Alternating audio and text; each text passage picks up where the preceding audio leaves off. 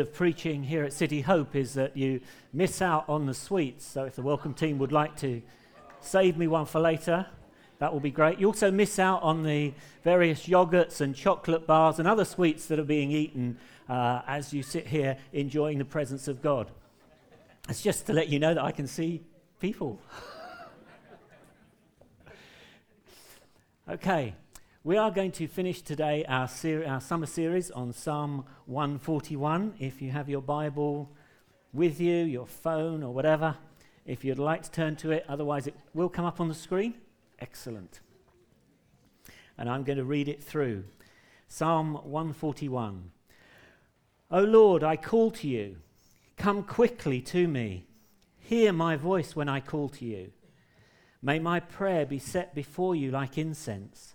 May the lifting up of my hands be like the evening sacrifice. Set a guard over my mouth, O Lord. Keep watch over the door of my lips. Let not my heart be drawn to what is evil, to take part in wicked deeds with men who are evildoers. Let me not eat of their delicacies. Let a righteous man strike me. It is a kindness. Let him rebuke me. It is oil on my head. My head will not refuse it. Yet my prayer is ever against the deeds of evildoers. Their rulers will be thrown down from the cliffs, and the wicked will learn that my words were well spoken. They will say, as one ploughs and breaks up the earth, so our bones have been scattered at the mouth of the grave. Has anyone ever said that to you, of something you've said? You've gone into work on Monday morning and they've looked at you and they've said, hey, as one ploughs and breaks up the earth, so our bones have been scattered at the mouth of the grave. Never. But my eyes are fixed on you, O sovereign Lord. In you I take refuge. Do not give me over to death. Keep me from the snares they have laid for me, from the traps set by evildoers. Let the wicked fall into their own nets, while I pass by in safety. Let's just pray. Father, we do thank you for your presence here as we've worshipped you and your Son and the Holy Spirit. We ask you, Holy Spirit, to come and take these words of today and make them useful in the building up of your kingdom wherever we're going this week. In Jesus' name. Amen. So today we're looking at verses 8 to 10. Hallelujah. But my eyes are fixed on you, O sovereign Lord. In you I take refuge. Do not give me over to death. Keep me from the snares they have laid for me, from the traps set by evildoers. Let the wicked fall into their own nets while I pass by in safety.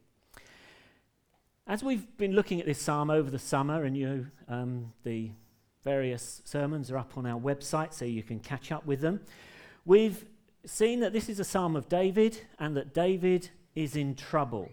And so he's calling to God for help. He has possibly, we don't know the exact circumstances of the psalm, but he has possibly enemies within his own family. He didn't get on well with one of his wives. He had several.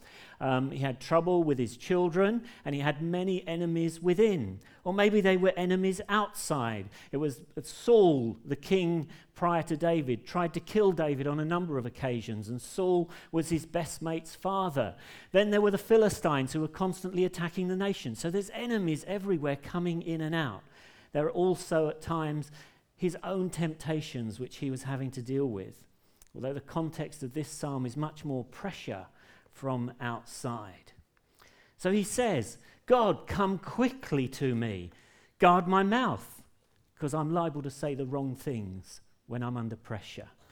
Guard my heart, because I'm liable to be led astray when I'm under pressure. Keep me from evil. God, do all you can to prevent me going to the delicacies of evil. And he says, surround me with righteous people. Let them correct me. Let them guard me. Let them stir me and encourage me. So guard my lips, guard my heart, surround me with people who will look after me. And then in all honesty, in the psalm, he gets a little bit carried away, which is One of the things that John Greenway was talking about last week, where he starts recognizing actually God's going to step in and he's going to destroy the enemies and everything's going to be all right and they're going to be crushed, and he gets a little bit carried away in the Hebrew and we don't really quite know what it means, but he's just saying, God, you're going to do it and I'm going to come out right. And then he stops. He says, but actually my eyes are on you. In all the pressure, inside and out, my eyes are on you. I'm looking to you. That's why I want my lips guarded. That's why I want my heart guarded. That's why I want righteous people around me, because I want to stay with you in the pressure. And you have to remember when we're talking about David here, that we are talking about a guy who is in the top 10 of Bible people. Okay? So we're not talking about, Dave Nunn and Vic and Paul and John, elders of City Hope. We're not talking about them. We're talking about the 10 tops of the Bible. Abraham, who received that initial promise from God. From you, Abraham, all the families on earth are going to be blessed. Moses, who led the people out of Egypt and towards the promised land. Deborah, who rescued the nation at a time of crisis when they were about to be overrun and the men were too frightened to do anything. She said, come on, men, let's go and beat them because God is with us. Ruth married a refugee in her nation. He died. She's left with a mother-in-law who comes from another nation. And the mother-in-law says, blow this, I'm going back. And she says, well, I will come with you. I will change my nation, I will change my religion, and I will come with you to the land of Israel. And she is proud. Jesus is proud to say, Ruth, one of my great-great-great-great-great-grandparents, a woman who changed everything and came into the purposes of God. And then you have King David himself, who consolidated the great nation of Israel, expanded its borders, and left a huge inheritance for his son Solomon, who doesn't make it to the top 10. The prophet Elijah, who just as the nation of Israel was about to lose its faith, with signs, wonders, and mighty miracles, steps in and says, choose. If you want God, choose him. If you want this God, choose him. But me and my family, we're serving this God. Esther, who saved a nation from being annihilated. Then you have John the Baptist, the greatest outside of the kingdom of God. Then you have Peter, who spoke that first sermon that gave birth to the church. And then the Apostle Paul, the first traveling apostle, really, that took the nations to the end of the world. We're talking about one of the top 10 in the Bible. And why do I say that? Because he was asking God for help. He didn't feel like he was in the top 10. He didn't feel like he had it all together. He was asking God for help. And he says, but in all the pressure, my eyes are on you. And what did he see? He saw three things. First, God is great. God is magnificent. God is wonderful. God is indescribable in beauty and majesty and glory. He's eternal, everlasting, infinite. He's full of love. He saw God. And then he saw that God is always right. So when God says, I don't lie, he doesn't. He never lies. And so he says to us, I don't lie, you don't lie. I don't steal, I give. So you don't steal, you give. He says, I'm faithful, you be faithful to your friends, to your family, to your husband, to your wife. He says, everything I do is perfectly right. That's all I want from you. Just do everything perfectly right, and we can be friends. And that's one of the second thing he sees in God. You read through the Psalms. God is great, God is right. But he also understood this, that creates a problem, which you have already, by the look on your faces, cottoned onto. We're not always right. We mess up. We lie, we cheat, we steal, we're unfaithful. We do all sorts of things. And so now there's a gap in the friendship. But David sees that that gap can be filled by this God, who is also full of love and mercy and compassion. So David can write psalms about how magnificent God is, how powerful he is, how he rules the earth. But he can also write psalms. God, create in me a clean heart. Forgive me. Have mercy on me, because I don't match you. And David saw both. In fact, all three things. God is great, God is right, and God is forgiving. And this made me think. I have a daughter-in-law who comes from a charismatic Catholic background. And she now goes to with my son to a similar church to ours in Brixton. She made an interesting comment the other day. She said this: when we have communion as in our charismatic Catholic group, one of the things that we have to do is to confess our sins to one another. She said, one of the things I find funny about this church, not this church, but the church she was going to, is there's so much hidden sin. Because people are worried about their wrong being exposed. So whereas at Catholic Church, which you would knock a little bit for being unforgiving, we're there having communion and we're confessing our sins. Whereas you lot confess it only to Jesus and you keep it just a little bit hidden. It was an interesting comment and one that really quite spoke to me, particularly in the context of reading this psalm of one of the 10 great people of the Bible having to come to God and saying, God, I'm facing pressure and I need help. I'm struggling here. I need help. I need help guarding my mouth, my heart. I don't want to be led astray. I need people around me. So I'm going to say 3 sentences. And I'm going to sort of the word. It's just gone. It's just completely gone. Preface is a good way of putting it. Preface the word with this. Just remember, as the old saying goes, whenever you point the finger, 3 fingers are always pointing back at you. Okay? So I want you to hear this with the harshness that it comes, but remembering that 3 of the fingers are pointing at me, okay? I just want to preface it with that, say, yes.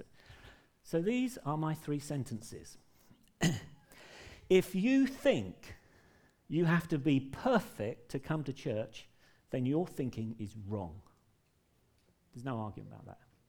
If you think that you need to have everything together before you can come and share, pray, read the Bible on a Sunday in your Connect group, in your Connect community, if you think you've got to have everything together, then you are wrong.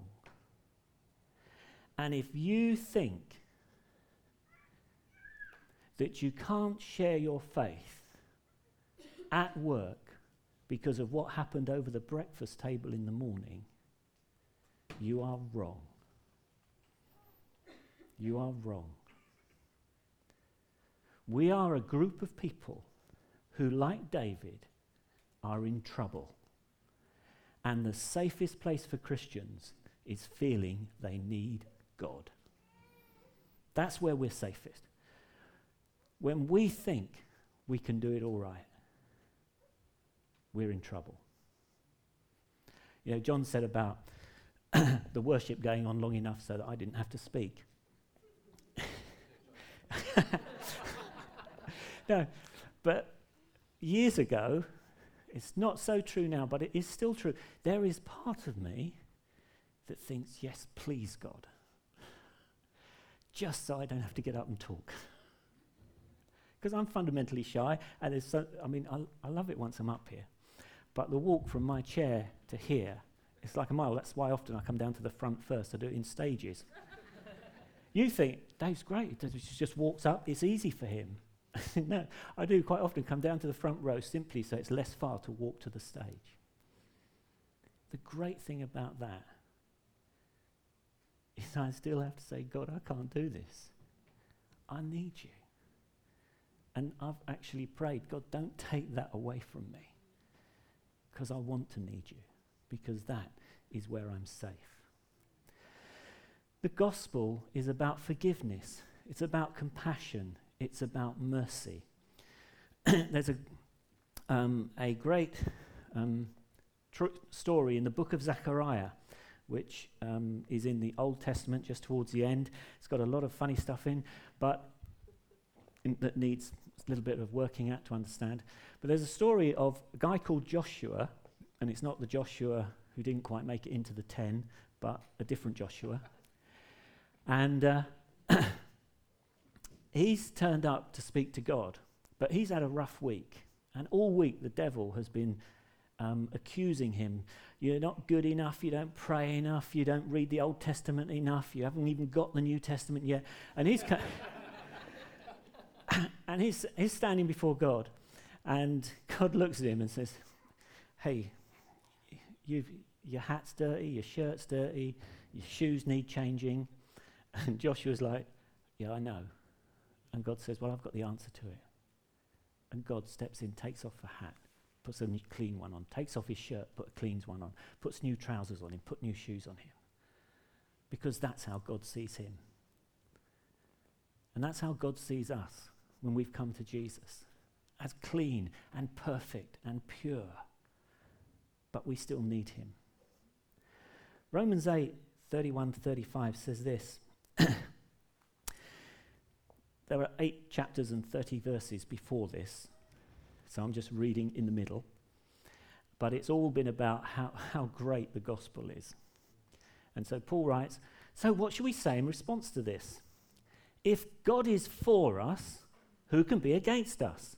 He did not spare his own son, but gave him up for us all. How will he not also, along with Jesus, graciously give us all things? So Jesus has died for you. You've repented. You've asked for forgiveness. You've turned to Jesus to ask for his help in that initial stages. That's what brought you into the knowledge of God, that you knew you weren't good enough. Now that he's done that and he's accepted you when you were at your worst, now you're one of his children. Isn't he going to give you everything? But it's as we do it in dependence upon him. If our eyes are on God, we're pure, clean, and forgiven. If our eyes are on ourselves, we're never good enough. And if you feel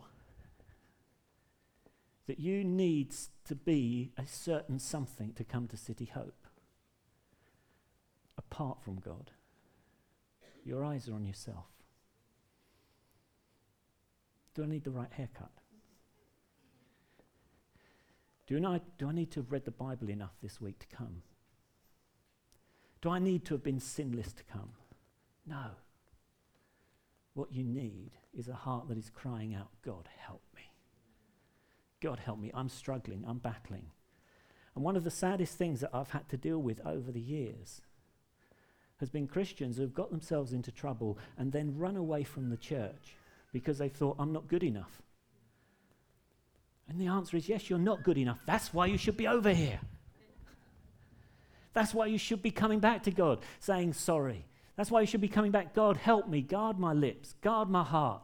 Put people around me, righteous people, good people, who will correct me and help me and stir me on.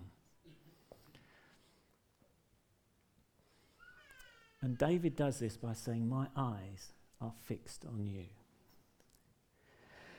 You see, you need to look where you're going, but the truth is, you will go where you're looking.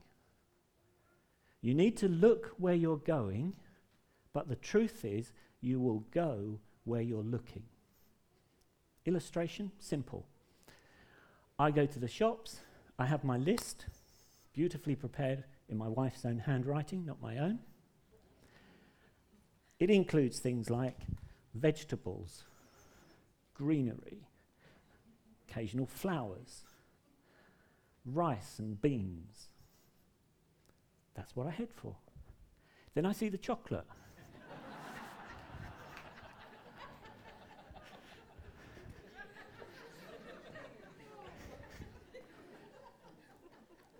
You go where you're looking. I had one of those moments of revelation of how stupid I am as I was thinking about this. Some of you are too young to have these revelations yet, but they will come.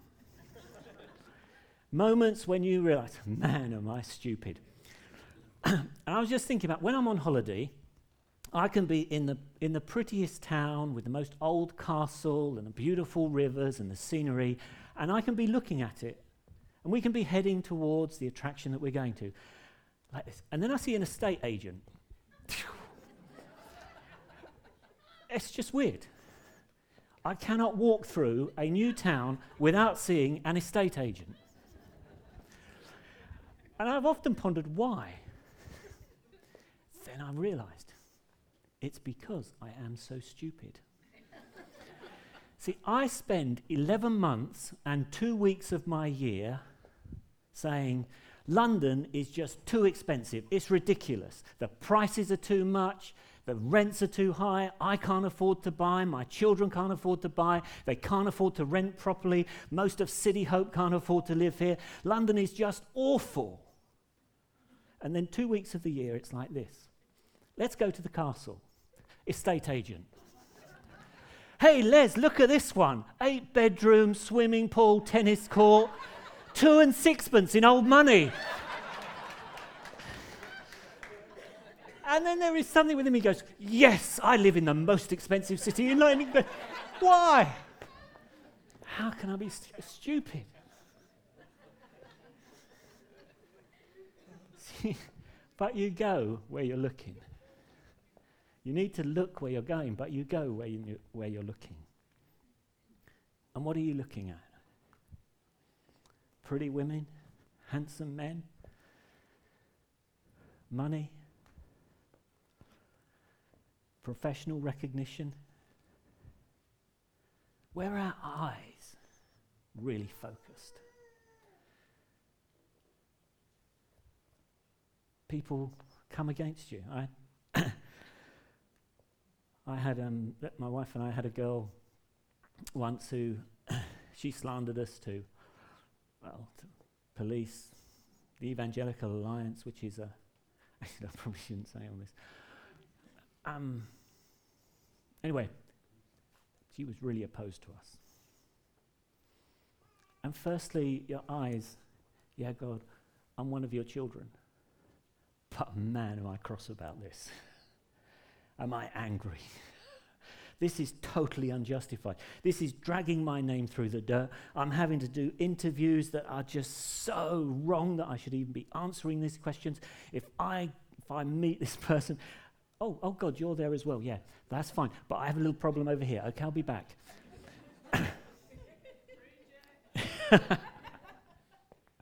I'll be back, God. I'll be back once I've dealt with this. What do you mean? What's this about love and forgiveness? Yeah, fine. Yeah, I know that I'm loved, I'm forgiven. But and my eyes went where I was looking. And it takes time for God to say, hang on a minute, come back to me. Bring your eyes back to me. Psalm 73 is a great psalm. And it has some really good verses in it for situations like this. It's talking about a guy, it's quite a long one, so I won't read it. He's looking out at the world, and he's really cross. He says, it ain't fair, God. Look at the rich. They have no struggles. They're always healthy. They're strong. They've got everything they need. Look at the wicked. They get away with everything. Look at the arrogant. They're always sort of know the right answer. They're always going in the right way. Look at this person. Look at this person. Look at this person. Look at this person. It's not fair. I'm trying to seek after you, and they seem to have everything, and I have nothing. This isn't fair. I wonder whether it's worth it. And he says this in verse 16 of Psalm 73. When I tried to understand all this, it was oppressive to me until I entered God's house. Then I understood what was really going on. Once my eyes refocused on God, I understood. But how do you do this? How do you focus on God? Hebrews 3:1 says, therefore, holy brothers and sisters who share in the heavenly calling, fix your thoughts on Jesus. Well, that's nice, isn't it? Just fix your thoughts on Jesus. Yeah, that's what we want to do. But how can we do it? Well, the first thing is we have to find out what God is like. You know, there used to be that rage for people with little bracelets with, what would Jesus do? Is that WWJD? Thank you. On their wrists. And it used to be very common, and every really good Christian had one. I never managed it. But I always found it quite odd, because some of these people wearing what would Jesus do, when you talk to them, they had no idea what Jesus would do. It was like, what would Jesus do? I don't know, but I think he would do what I want to do. It was just weird. And that's what they did. And the reason was they didn't know what Jesus would do, because they didn't know much about Jesus, because they didn't know much about God. And so in the end, they just had to say, well, this is what we think Jesus would do. Oh, it's what we want to do. That's good. Whoa, we'll go over here. It's the first thing you've got to do to keep your eyes on God, is to know him. And unfortunately, there's only 4 real ways of doing that. The first is reading your Bible, which is a great book and has 10 really great characters. I deliberately didn't include God, because he sort of... It's like... Yeah, in a league of his own, that's the word I'm looking for. It's like, if all of those got gold medals, God, Jesus, and the Holy Spirit are just so far above, it's not worth. They're platinum. They are the best. I'm just talking about humans and excluding the humanity of Jesus. That's why.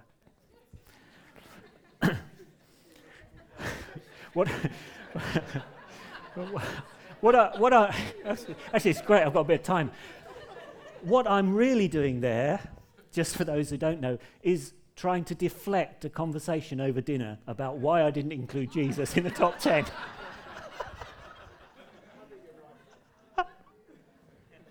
That's really what I'm trying to do. But it will. And isn't it great for you to know that I'm going home to an argument I'm going to lose?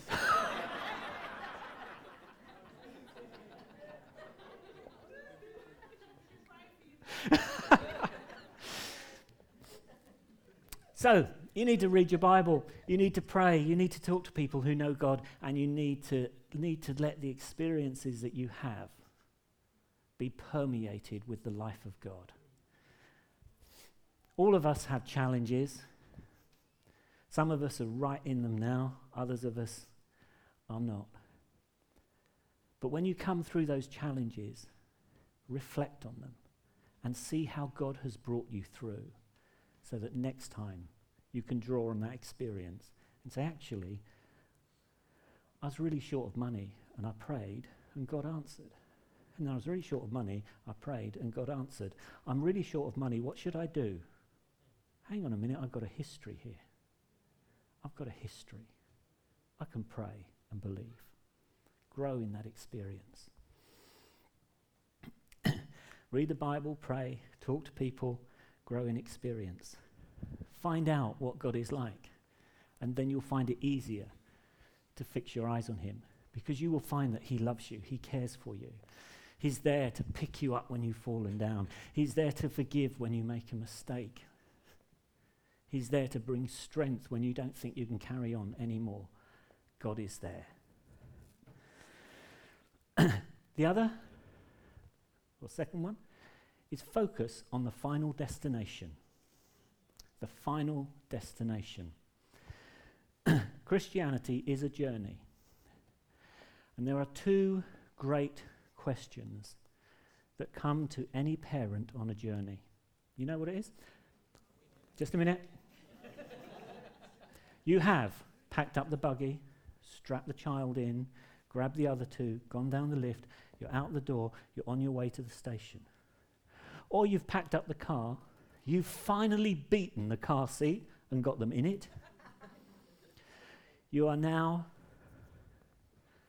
between 10 and 17 minutes into the journey. And there will be two questions that come. The first one is totally irrelevant to this sermon, but you want to know what it is. And it's this. Can I do a wee? That one's irrelevant. To the point of the sermon. The second one is this. Are we there yet? Are we there yet? And when it comes to Christianity, the answer to that question of are we there yet is an absolute, categorical and certain yes and no. Yes, we are there. If you've come to Jesus and said, look, I need forgiveness. I need the work of your cross to affect my life. I need you to change me and turn me around and set me off in a new direction. If you've done that, then the answer of whether you're there yet, the answer is yes, you are. You are a child of God. You are clean and pure in God's eyes. You can come at any time of day and night, and he will listen to you, and he will answer you, and he will accept you. You can play any part in the life of the church because you are in God's family. Yes, it's done, dusted, that's it. Amen. The second part of the question is, are we there yet? No. We're still in our flesh. We still have weaknesses. We still lose arguments.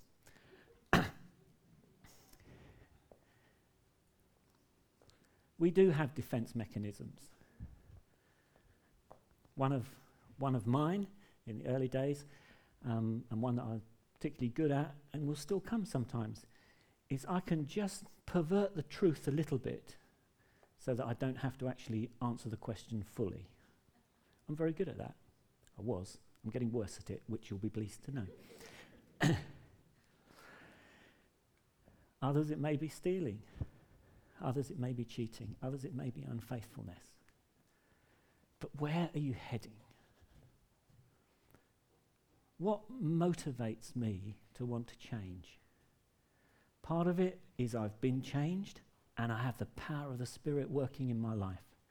The other part is my eyes are fixed on you, God. And where I'm going, you are so wonderful, so magnificent. You are always right. You have shown me such mercy, forgiveness, compassion. You've strengthened me. I want to walk this way. I don't want to be deflected by this sort of sin. I don't want to be deflected by this way of living. I want to live as you want me to live, and I want my eyes to be on you, and I want to go where I'm looking, which is towards you. And that's day by day by day by day. David was one of the great 10 of the Bible. And yet time and time again when you read through the Psalms, what you read is not, hey God, it's me again, I'm back. Aren't you a lucky God? It's God, have mercy on me. I'm weak. I'm failing. I'm under pressure. I need you. I need your law or your word, and I need your people. Come and help me. And when I do that, when my eyes are focused on you, You will keep me from the snares that you have laid for me. You will keep me from the traps set by evildoers. And you know the wicked, they will fall into their own nets, and I will pass by in safety. But we don't do that by saying we're all right. We do it by expressing our dependence on God. Jesus put it in a slightly different way in Matthew 6:33. He said, "Seek first the kingdom of God and his righteousness, and all these things will be given to you as well." We want to be a church that is motivated by our dependence on God to be all that God wants us to be. To be free enough to confess our sins to one another, because each of us knows we're not perfect. Free enough to share our lives with one another, because we know we're dependent on a living God. David began the psalm, "O Lord, I call to you, come quickly," because his eyes were fixed on the sovereign Lord. Let's stand. You may need to translate these two questions, but I hope that you can. If you feel you need to be perfect, if you feel you need to be something you aren't to come to City Hope, I want you just quietly to come to God and say, "I want to be the person you want me to be. I don't want to conform to what I feel is a pattern other than the pattern of the life you want for me." And if you know you've been looking the wrong way, I want you now just to ask God, grab my eyes again. Let me look the right way.